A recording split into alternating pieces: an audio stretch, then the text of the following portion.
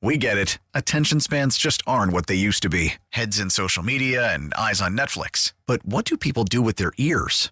Well, for one, they're listening to audio. Americans spend 4.4 hours with audio every day. Oh, and you want the proof? Well, you just sat through this ad that's now approaching 30 seconds. What could you say to a potential customer in 30 seconds? Let Odyssey put together a media plan tailor-made for your unique marketing needs. Advertise with Odyssey. Visit ads.odyssey.com. Mixed martial arts and boxing fans, it's time for Fighter's Fury, inside the heart of a champion. With your hosts, Brendan Tobin, Seema, and Tommy Guns. It's time for Fighter's Fury on AM 790, The Ticket.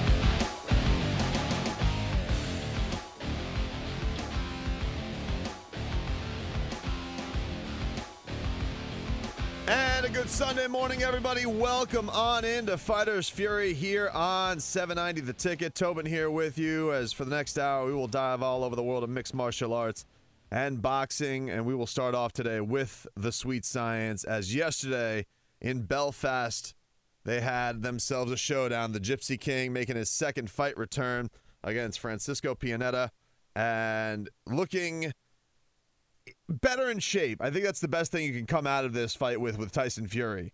All the rumors were starting to leak out. All of the reports were starting to come out in the lead up to this fight.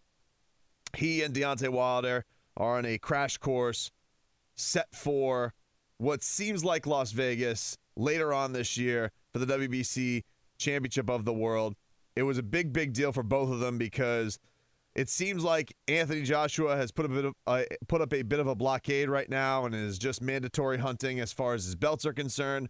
And with that being the case, the heavyweight division needed something that was going to spark interest. Like, all respect to the fight that's coming up in October between Anthony Joshua and Alexander Povetkin. It's just not what people want to see right now.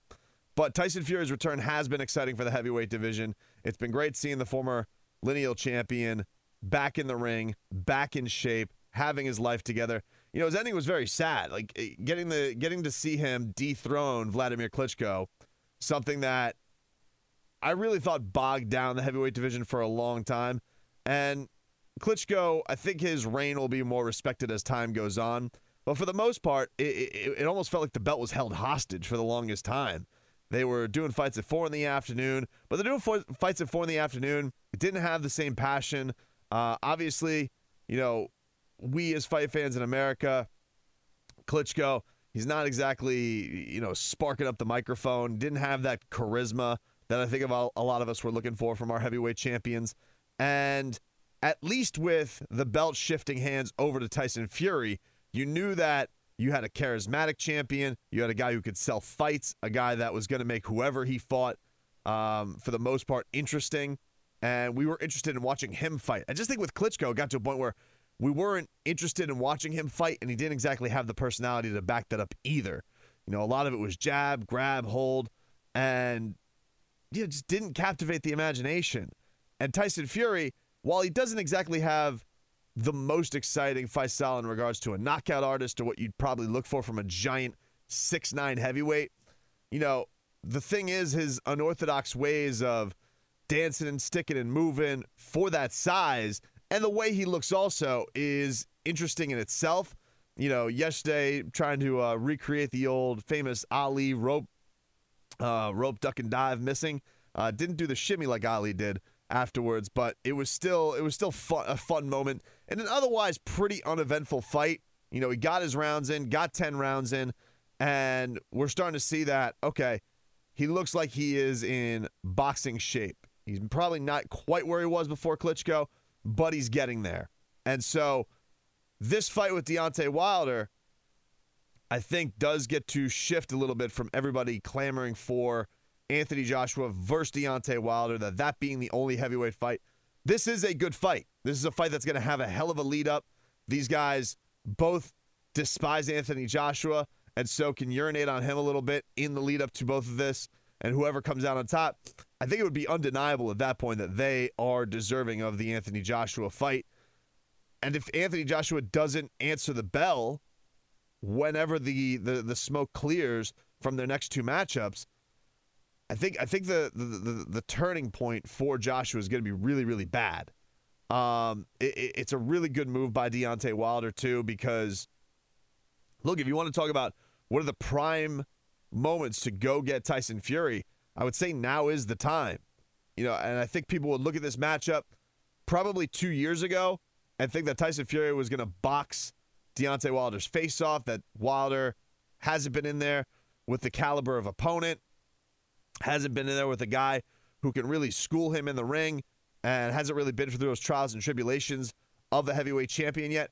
And he's gotten a lot of that in the time that Tyson Fury has been trying to get himself back in shape. So this fight has not only become more captivating in Tyson Fury's absence, I think it's also probably swung a lot of people's opinions of where this fight would have gone. I think if you make this fight in 2015, a lot of the pundits are going to look at it and say, this is too much for Deontay Wilder. Remember, these guys had themselves a little in-ring run-in a couple years ago after, I believe Deontay Wilder was fighting Szpilka. Terrible fight. And it got people excited for it. This got people really, really inclined to really be excited about this bout. And to see that they've kind of rekindled this, almost what I like about it is this. It doesn't just seem like they're doing it for the fame and glory, though that also comes with it. I like the narrative that they put forth that this is for the honor of boxing. Like, this is to have two guys who people want to see. They're looking for the biggest challenge. Certainly for Tyson Fury, you could say this is the biggest challenge out there. I mean, right now, Deontay Wilder is the most dangerous man walking the planet. Even when he loses or is losing, he has a chance to knock your face off and win a fight, like we just saw with Luis Ortiz. He was losing that fight. He was in danger in that fight, and it didn't matter. Still found a way to win. That's how good his power is. And for Deontay Wilder, he is now becoming, in a way, after what seemed like a very protected career, and a guy that maybe almost took too long to get in there with the who's who because of, I don't know if it was the PBC blueprint or if it was just a lack of belief from his people that he wasn't ready. But instead of fighting all these anonymous guys like Duhaupois and Szpilka and all that, he's now gone in there with guys who feel like they can give him a very, very tough fight. And so this fight against Tyson Fury is a tremendous matchup. It is a styles clash. It has two very charismatic individuals who I think could sell the hell out of a fight. And so that's why Showtime wants to put it on pay-per-view. I can honestly say, for a while, we are excited for a pay-per-view bout that's coming that doesn't involve Canelo Alvarez, that doesn't involve Floyd Mayweather, that involves the heavyweight championship of the world. I don't know the last time you could say that there was a pay-per-view worthy heavyweight championship. This certainly is that. This is definitely going to be your money's worth for the lead-up, for the styles clash, for the guys involved, and for what's on the line. If Deontay Wilder loses this fight, it's hard to imagine him getting back into the Anthony Joshua discussions without a huge, huge career rally. He's older. He's had a lot of fights. He's talked a lot of bleep. And he's rolling the dice here. But if he's able to beat Tyson Fury, especially if it's in spectacular fashion, hell, any fashion, it's going to be pretty undeniable for a lot of people that he's got the more legitimate claim to the heavyweight throne. I don't care how much jewelry Anthony Joshua is walking around with, how many belts that he has, or how many sanctioning bodies he has to please. If you're telling me that Deontay Wilder was able to beat Tyson Fury, the last guy to be the undisputed heavyweight champion of the world, how you can't say that he's got the big claim to being the man than Joshua does is a pretty hard argument for me. Look, I'm not denying that Anthony Joshua is fantastic. He's awesome. But he got to beat tenderized meat when he beat Vladimir Klitschko. Did he beat a more motivated Klitschko? Did he beat a more aggressive Vladimir Klitschko? Yes. Was it a way better fight than when Tyson Fury beat Vladimir Klitschko? Absolutely. But even still, he beat a Klitschko who was coming off a loss to Tyson Fury. Whatever the reasons were that the rematch didn't happen. When you're looking at lineage of belts, that can't be forgotten. And so Tyson Fury getting into his first real clash since this hiatus is going to be against Deontay Wilder. If Deontay Wilder beats him, the last man to beat the man, it's hard to deny where he's at. It'd be really hard if you were going to make an argument, Joshua versus Wilder. If we're going to just do it on paper, and if we're just sitting around the bar arguing who is the man, I don't care how many belts that Anthony Joshua has. I don't care that he beat Joe Parker. I don't care what he collected from Charles Martin. I don't care. When it comes down who beat the guy, Deontay Wilder gets his win against Tyson Fury. He beat the guy. And if Tyson Fury wins this fight, you're talking about one of the best British clashes that we're going to see in a long, long time should he get that showdown with Anthony Joshua. The Golden Boy against the Gypsy King, the guy who is outcast by everybody, doesn't look like a heavyweight champion, a guy who is outcast in his own society versus Anthony Joshua, Olympic champion, gold medalist, world champion. This clash is a lot on the line, and I'm very, very excited about it. I think as fight fans, we have to be very, very excited about this. Anthony Joshua can sit on the sidelines right now, and he can take that Povetkin fight. And I'm not saying that's a walkover, but as far as juice is concerned, I mean, just Joshua versus Povetkin just doesn't have it. And it can't be thought of as anything else of, all right, we're going to get to see Anthony Joshua in the ring by himself doing his thing. But look, the last times he's been out in that ring hasn't been the most thrilling fight in the world. He had an all-timer against Vladimir Klitschko. There's no denying that. It'll never be taken away from Anthony Joshua. That was an all-time clash. But when we're in the arms race of keeping people interested, from every boxing fan, it becomes very fleeting when you're fighting Carlos Takam. And it seems like you got the ref wave off to even have that end inside the distance. The Joe Parker fight, good fight on paper. Snoozer in the ring. And I'm not saying that's Anthony Joshua's fault, but it is what it is. It just wasn't as thrilling. So as the months go by, as the fights go by, it's easy to have that argument on your side when Deontay Wilder, if he would have gone and fought Dominic Brazil or somebody like that, where you're just like, all right, well, he's got to do what he's got to do. He's got to go face his mandatory. No. If he is fighting Tyson Fury, a fight that everybody in your country wants to see you fight, a fight that has a lot of meaning over in England, if Deontay Wilder is the guy who takes away that O, he's not only winning the more important fight, he's taking away one of your big meal tickets over there.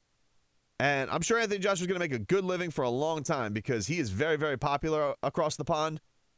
But even still, taking this fight away from Anthony Joshua is a win in itself for Deontay Wilder, because it really, really feels like he was played, that this was something that was meant to keep Anthony Joshua in the headlines, because what he has been doing in the ring has not been sufficient as far as keeping people excited about seeing him. So right now, all we're tuning into in October when he fights Povetkin is to see Anthony Joshua not lose, or to see him make a big statement that he is the man. But as far as the matchup, him fighting Povetkin, no. That loses buzz. That loses buzz. And let's not forget, the thing that does suck about this, you know, Deontay Wilder was going to go fight Povetkin in Russia. He was going to go over to Moscow to fight this man that Anthony Joshua is. Joshua gets a hometown matchup against this guy. And the reason that fight didn't happen is because Povetkin peed hot. And so somebody tried to cheat to fight Deontay Wilder. And this isn't, look, for those of you who listen to this show, you know I'm not the biggest opponent of performance-enhancing drugs. But the frustration that Deontay Wilder must have felt to know that fights keep falling by the wayside because guys can't stop getting popped for tests had to be enormously frustrating. And to see that guy get the reward of fighting for the heavyweight championship of the world, the unified heavyweight championship of the world. And Deontay Wilder had to scrap, claw, and come up with this kind of solution. That sucks, man. That in itself is showing you what people all along have had the problem with in boxing. That a guy like Alexander Povetkin, after what he did, gets this kind of reward. And Deontay Wilder doing what he's been doing, fighting Luis Ortiz after he pops for tests, coming out of a fight that he was losing and knocking him down. He can't get the Joshua fight. It just shows you in a nutshell what has been hurting the sport for a while. It's great that these fights are happening. I'm very, very excited to see both matchups go down. But if you want to talk about which one you're anticipating more, it's not even close. Wilder Fury is way more exciting than anything Anthony Joshua can throw on the table for the near future. We're back after this. It's Fighters Fury on AM 790, The Ticket. We are two men who will fight anybody. This man has been trying to make a big fight with the other chump. I think we all know who we're talking about. The biggest house inside box. Tyson, we're live on BT Sport, we're live on Showtime. If we could keep the language clean, it would be most appreciated. Bring it back here, man. Listen, they called. I answered. I said, send me the contract. They sent the contract. I said yes. And now he gets his chance to fight the lineal heavyweight champion of the world. My promise is, I got me rounds here tonight, 10 rounds. But one thing I promise when I go to Las Vegas is I'm knocking you the out, boom. There you have it yesterday in the ring, courtesy of BT Sports, which apparently you can't curse on there. It's not like Showtime, man. You got to keep it clean. I thought they got loose. Me and Steve were talking before the show. We thought we got loose in London. Apparently that's not the case. You got to have yourself nice and clean. Keep it clean. Tyson Fury don't care, man. You got to keep it loose if it's that. It's going to be an interesting fight. It's going to be an interesting fight, though. I will say, if you were to watch these last two comeback fights against Tyson Fury, Sefer, that fight was a joke. It's terrible. Picked him up like a baby at the weigh-ins. They literally stopped the fight in the middle of the fight to watch a fight in the crowd. You know, this last fight against Francisco Pianeta, I mean, you got to see some elusiveness from Tyson Fury, and that's great to see. It looks like he definitely looks like he's in way better shape than when he was out of the ring. I mean, we were talking about like a guy who was pushing 400 pounds. Now he's down to like 250. So let's say this fight happens in December in Las Vegas. You're giving him another 4 months to get ready for this thing. I don't know. He'll definitely be in better cardio shape, you would say. And Deontay Wilder, he is shorter than Tyson Fury, which is going to be odd for him. He came in last time at a very, very light. I think he was 216 for the Luis Ortiz fight. So he came in very, very small. It'll be interesting to see what kind of Deontay Wilder body we get for this one. But no matter what size he is, we know that he could put you to sleep. This was interesting. There were a couple of things as far as guys having their opinions on it. Tony Bellew, the star of Creed, he came out, and he's had a beef with Tyson Fury for a while. They even talked about possibly having a fight at heavyweight, and he thought that Deontay Wilder was going to end him within 3 rounds.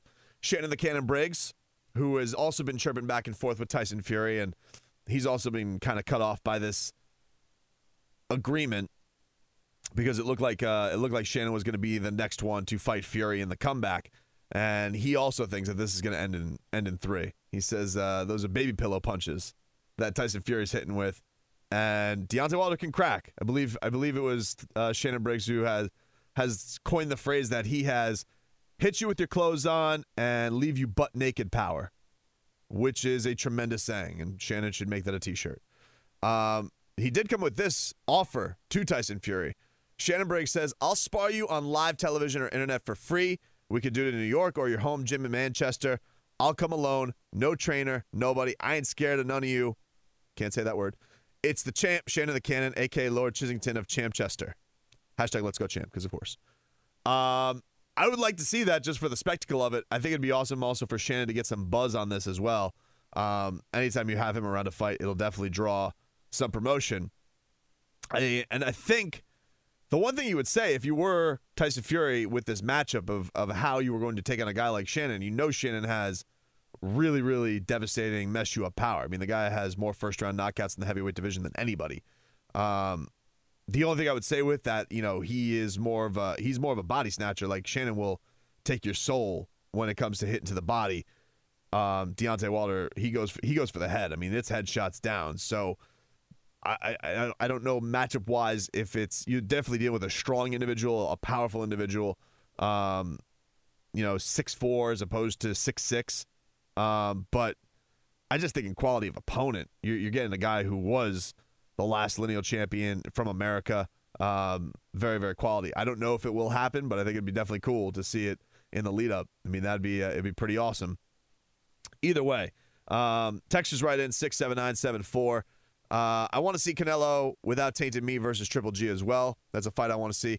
It does feel like that's sneaking up on us. I mean, we are 3 weeks away from that, and it felt like that fight was hotter than ever when it got remade and all around the stuff that was happening with it. And it's really, I believe 24/7 premieres this week. What is it? It's the 19th. No, I think it's in 10 days. I think it premieres. I think that'll help, but it does feel like the Canelo Triple G buzz has died down a little bit. And I got to be honest with you, after all the lead up that happened with with all the drug testing and the tainted meat and everything around that, it felt like that fight, it had the extra kick that it didn't have for the first matchup. So I really, really am excited to see what they can do to turn up the juice. But I'm kind of with that texter as far as I want to see that matchup and see what Canelo's going to be like. But I also want to see how Triple G is going to use that in the fight promotion, because it's been very, very hostile with how these guys have spoken to each other. And that was definitely lacking the last time they fought. The last time they fought, it was more of a, let's just see who the best is. And that's awesome. I'm all for it. Not everything needs trash talk. Not everything needs bitterness. But when you're going to do it again, the fact that it ended in controversy, the fact that there's been a dirty PED test, all that stuff on Triple G's side, a lot of ammo for a guy who's usually just big drama show. Hey, it's fantastic. Triple G doesn't have a lot of hostility naturally built up in him, but now feels like he does. He has something to actually go at Canelo Alvarez with. So very, very much looking forward to that fight when it can happen. And one guy also says that I have a reliable source who tells me Deontay Wilder is bought and paid for. He will take a dive. The Hell Ravens are behind it. And you can never count out the Hell Ravens, who, for those who don't know, is David Beckham's mob group, which I suspect burned down those golf carts. I know they gave it to that weirdo who apparently was the arsonist behind the golf carts and apparently a water park, which is just weird as an arsonist. You're going to go burn down a water park? That's not cool. Like, what kind of message are you saying other than you're a bleep to Kid Summers? I want to burn down the water parks. So many things you could burn. Golf carts, that was gangster. Throw a Molotov cocktail into a bunch of golf carts in the midst of a political debate while people are trying to get soccer here.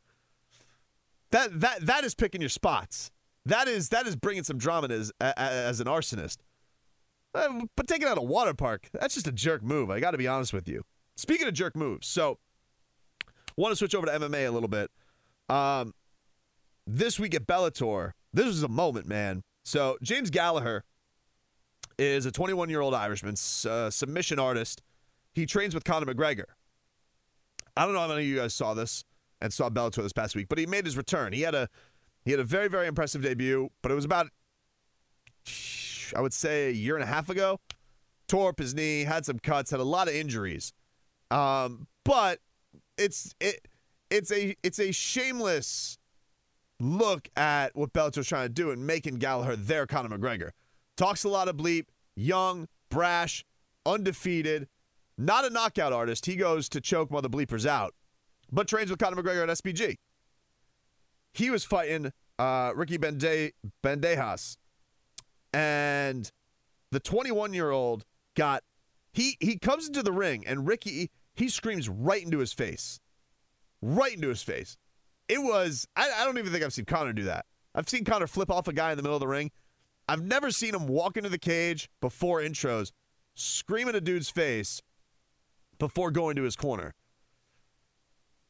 But here's the problem when you try and be Conor McGregor. You better come with the wins. And though James Gallagher was packing himself a big-time record and a lot of buzz. You can't get sidekick to the face. And he did. He took a monster right hand from Ricky, who then decided to Wonder Boy Thompson him right in the grill. And he got dropped and ended badly. So he's going to have to go back to the drawing board. But that is an interesting thing. Like, when you come from Conor McGregor's gym, there's a lot that comes with the weight of trying to be him. You know, Dylan Dennis is doing this as well. He just made his professional debut. But both him and James are both submission artists. They don't come with that thick monster left hand that puts people night, sleep. You know, they go out there, and look, you can see that Gallagher has a very aggressive style, and he's trying to impose his will to get his arms around your neck and submit you. It's just, it's hard having that brash style when you have to go have that with somebody who's engaged. Conor, a lot of the times, if he wants to engage you, like, he's gonna find his way. There's not this extra set that he has to get to do it. Could do it from a distance, could do it from places in range. And with James has to be on you to do it. Dylan Dennis has to be on you to do it. And both of them are really, really great on the microphone. I'm not saying they're bums on the microphone either. I think they are very good, and I do think they bring brashness and charisma. But there is going to be a lot of pressure out of anybody who comes from that gym, if they come with that act, to back it up. And if they don't, a lot of them are going to get labeled as phonies, that they're Conor wannabes. And look, if you're James Gallagher, you've been watching the Conor McGregor rise. He's 21 years old, so he's been watching this rise since he was about 17 when Conor's been mainstream. And even earlier than that, I imagine they've known each other. So it's understandable why you want to use that path. If you see a guy from your country talk that mess and then get that kind of success, it's understandable why you want to use that blueprint. But it is imperative and always shown why the results of Conor McGregor are not often spoken about enough and not respected enough, but they matter. They matter. You know, you can only have that run for so long. We remember when Chael Sonnen, all-time trash talker, and we remember when this stuff worked. And it worked for a while, and it worked when he beat the holy hell out of Anderson Silva for 4.5 rounds. But eventually, if you don't continue to put up forth impressive performances, it can wane. It can wane on people buying you as an acceptable opponent who can actually beat people. So James has a lot of time to get his career back on track. Look, people lose in mixed martial arts, especially in Bellator. Look, Bellator, they're not necessarily putting their guys up against the best competition, but they are putting them on a big stage. Make no mistake about that. You know, a lot of guys, when they are at that point of their career, 6 fights in, couple fights in if you're Aaron Pico, 1 fight in if you're Aaron Pico, hell. You know, Aaron Pico was making his pro debut in Bellator at Madison Square Garden and lost.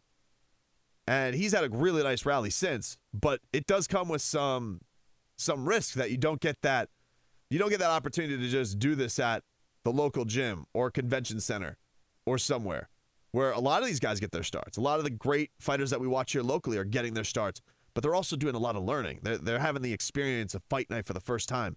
They're walking to the ring for the first time. They're getting those jitters out. And also there's not millions of people watching on television. So there's a lot extra that comes with it. But that was rough. Like when you scream in a dude's face before a fight and he Mortal Kombat you with a sidekick to the grill. Woo! That was something. Crazy. Impressive watch, though. Shout out to Ricky Bandejas, I think is how you say it. That was a very impressive win. Very, very impressive. When we come back, there's an interesting backup plan going for UFC 228 with Tyron Woodley and Darren Till. We'll tell you about that next. It's Fighters Fury on AM 790, The Ticket. Welcome back, guys. Fighters Fury here on 790 The Ticket. It's Tobin with you. I want to give you guys some of the local rundown of what's happening here. Local, if you guys are looking for some fight action, coming up a week from today at the Marriott Coral Springs Hotel Convention Center is XFN 21. This is going down next Sunday, and they're doing a cool thing here. If you're looking for some local mixed martial arts, they're raising money for the Marjorie Stoneman Douglas wrestling team. You guys can get your tickets at xfnfights.com if you guys want to check out some action there. If you are a boxing fan, there's a few cards that are coming up. A&T Promotions, they're having Brawl at the Beach at the Palm Beach Convention Center on August 31st. And I'm excited for that one because Tyrone Spong is going to be back in the ring as he looks to extend his heavyweight record to 12-0. And then, of course, September 1st, that next day, Battle at the Creek is going down. Daya Ali Davis, our boy, he is going to be fighting at the co-main event at the Seminole Casino in Coconut Creek, which is right next to where he also trains some of the best fighters on the planet at American Top Team. So that's what's coming up pretty soon down the pipe. There's also a lot of buzz on social media that September 28th, there's supposed to be another boxing card at the Hard Rock put on by the Heavyweight Factory. So that's also coming down the pipe. We'll get more into that as that closes in. But again, August 26th, next Sunday, XFN Fights at the Marriott Coral Springs Hotel Convention Center. They are raising money for the Marjorie Stoneman Douglas wrestling team. August 31st, you got Brawl at the Beach. Tyrone Spong is going to be making his ring debut, his boxing return as he looks to go to 12-0 at the Palm Beach County Convention Center. And then Battle at the Creek, Daya Davis is in the co-main event at the Seminole Casino in Coconut Creek. It's been a quiet time for UFC as we haven't had a lot of action. It's been a few weeks off. Next week, they will be back in action. I believe it's in Lincoln, Nebraska with a fight night. Good main event. Justin Gaethje against James Vick. This is going to be interesting for a couple of reasons. James Vick is on a winning streak. Big lightweight, a big 155er. He's 6'3". These guys got very, very personal at that little dais press conference that went down.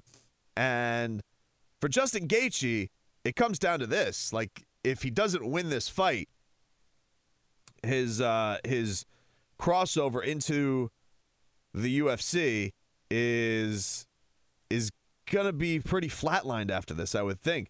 And it's not just because he goes in there and he's having trouble coming out with wins. It's just that it feels like the jig is kind of up with him as far as the style to beat him. He has had some success. It's not like he hasn't gotten into these fights and he hasn't been able to put a lot of damage on guys, but it just feels like he's got one card to play while everybody else has three. And so with this fight with James Vick, it was interesting to see James Vick get so emotional in the lead up to this. And I think that's kind of the worst way to go about this. You want to be calculated. You want to take your time. You want to pick apart Justin Gaethje. So if James Vick wants to come forward, even though he's got the size advantage, even though he's got a good win streak going, and he's feeling confident with himself, he's got to also realize that the blueprint has been laid out there to beat Justin Gaethje. You avoid him breaking you down with those nasty leg kicks, and you don't go in there desperate trying to get into a firefight with him.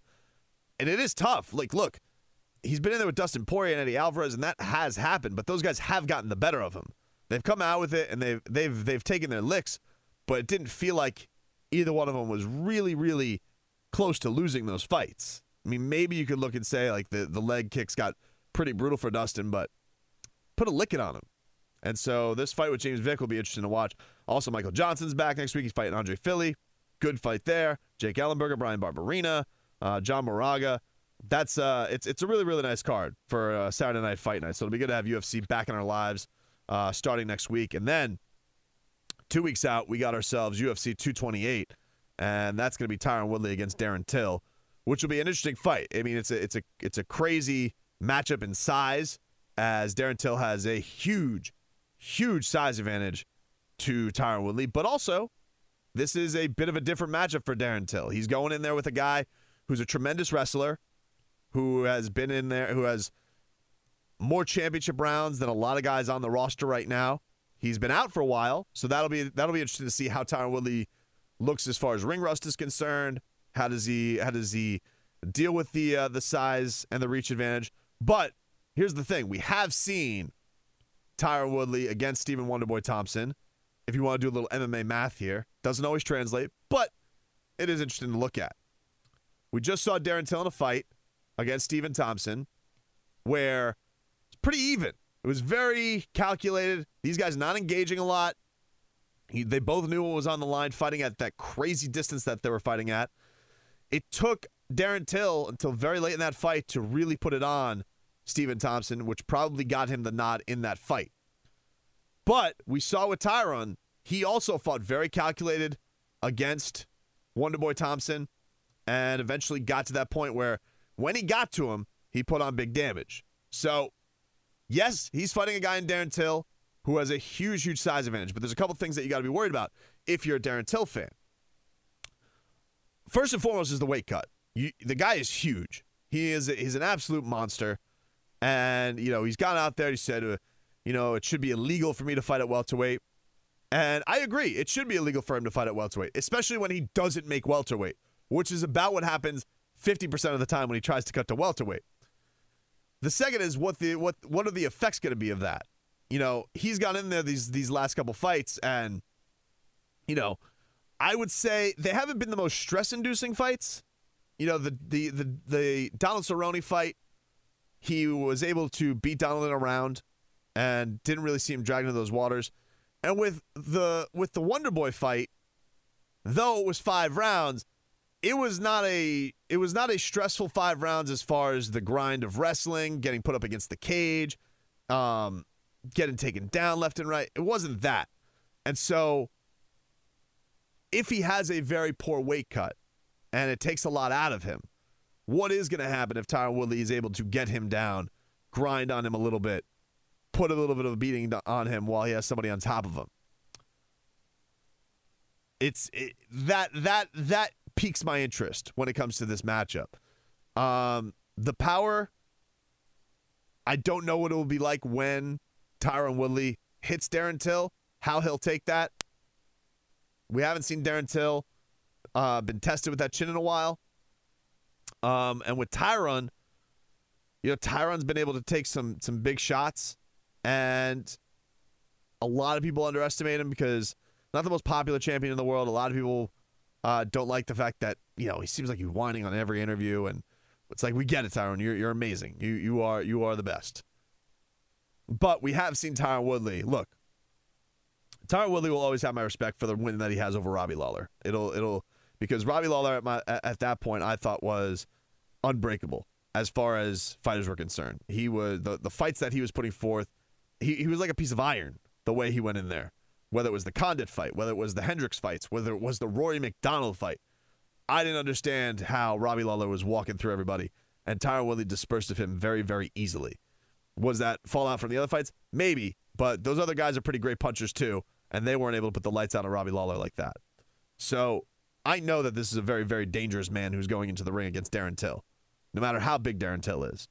The things you do have to worry about with Tyron, coming off of this layoff, having shoulder surgery, doesn't seem that keen on wanting to fight this early. Like, if he had his ways about him, probably would be fighting Colby Covington later on in the year.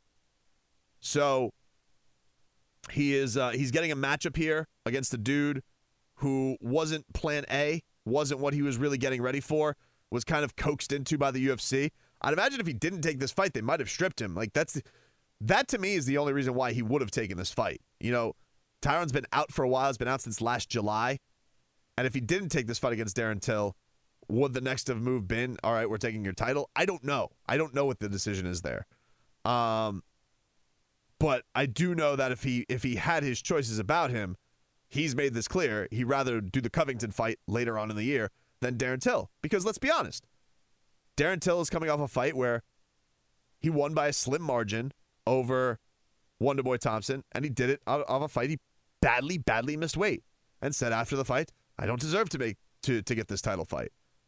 So there's a lot of drama for me in these next couple weeks of the lead up to it, what it'll be like, but also if Darren Till's going to make the fight night. So this was an interesting piece of news that came out this week. Kamaru Usman, who trains down here, is reportedly training to be the backup plan on this card. Should Darren Till fall out, they're having him ready to go if Darren Till, I'm assuming Darren Till, because Woodley doesn't have trouble making weight. Darren Till doesn't make weight. And then we would get Usman versus Tyron Woodley, which would be a great fight too. And would be a good path for Kamaru Usman because he is dangerous as hell. He is really, really dangerous. But I guess if we're going to put it in this category, his fights haven't been the most eye-pleasing of late. So I do think out of all the people in welterweight who are the viable title contenders, if we're going to put it in the Covington, Usman, and Darren Till, I would say Usman is probably third out of those three guys as far as what fight would you want to make to draw the most eyes. I would say he's probably third. Covington's one, but they didn't want to make that fight with his sinus thing, and I assume he's going to be back later on in the year. We'll see. I don't know. It's been very murky with the Covington situation because all we've really gotten is he had to get a sinus thing, which is understandable to me. Look, the guy just fought in June. I don't understand why he has to fight again in September. But even with that being the case, the other thing that I found weird about it is, then afterwards is doing the whole thing with Donald Trump at the White House with Dana White. It's just strange to me why you make that decision and then still want to put forth the guy having a lot of buzz behind him. You know that people get an emotion when they watch Colby Covington fight. I mean, people hate him. They are really, really mad when he gets into that ring. He makes them feel things. And I think that seeing you burn that opportunity to have the champion versus champion fight in the cause for making just a welterweight title fight is weird to me. I still don't quite get it, but we've beaten that argument into the ground a couple of times, so I don't want to rehash it too much. I guess we'll get there depending on this fight sucking or not. If this fight is terrible, we'll be like, all right, well, was it worth it? But our thoughts are out there. You guys know that I think that this fight between Till and Woodley is kind of dumb to do right now. I think that, if anything, you should have done Colby versus Woodley, Till versus Usman on the same card. That would have been amazing. That would have been the way to go. And then, if something were to fall through, then you naturally have somebody to just fill in there. But what do I know? We just do a little radio show here on 790 The Ticket. I'm just a guy. I don't know. If you guys want to learn more about the guy tonight, Dana White, apparently he's going to be on some feature on Fox News, Objectify, where he's getting interviewed by the TMZ guy. We can learn about Dana White's feelings on how things roll. So I just found it interesting. I like the idea of having Usman on tap as a replacement fight for Till versus Woodley, and I think it is a good move. I've heard that they're doing this too with like Kevin Lee. Like Kevin Lee is supposed to be the backup plan for Khabib versus Conor. And if anybody falls out there, most likely Khabib, then it would be, I assume, Conor versus Kevin Lee for an interim title, which is kind of weird because you would have Conor McGregor fighting for an interim title even though he never legitimately lost the belt. He lost the belt based on inactivity. Be kind of weird, but would be interesting. I finally will leave you with this, you guys. Donald Cerrone says he nearly died in a cave dive. Yep. He said he posted these photos of himself in a cave dive, and he said, today, I can honestly say I'm happy to be alive. We had a catastrophic worst scenario on our dive. Total silt out. Lost the cave line. Lost my buddy. Couldn't see my own hands. It was the scariest moment to this day in my life. I remember kissing Danger and Lily and saying goodbye. I'll see y'all soon. Don't worry, Daddy's coming home. And told the Grim Reaper, not today, mother bleeper. I'm figuring this bleep out and coming home. And so, Darren, we're glad that the Cowboy Cerrone is home with his wife and kid. But also, you're crazy. You're crazy, and you know that this is like, I don't know what the end is going to be for Donald Cerrone, but this guy, he just seems to be flirting with it going down in a blaze of glory, no matter what. It's crazy to me. Crazy. He's an insane person, George. Tell him, George Foreman. It's wild. He's an insane person, but that's why I guess he gets into a cage for a living and fights, and why he takes fights on 2 weeks' notice and 3 weeks' notice, and like it's nothing. But cave diving, not into it. No. If I'm gonna dive, I'll dive in an ocean. There's gonna be a place I'm gonna be able to get up. I'm not going into a cave. What the hell's gonna be in a cave? What are you looking for? Treasure? All the treasure's been found. Trust me. Bats. Sea serpents. Not cave diving, but the dumbest, dangerous thing you could do. It's not even a jet ski. You could go fast, and I guess there's a thrill there. Or skydiving, feel like you're flying. But you can get the sensation of scuba diving, and it's like the people who go ice diving. Dumb. You can go diving under some ice? What are you, an idiot?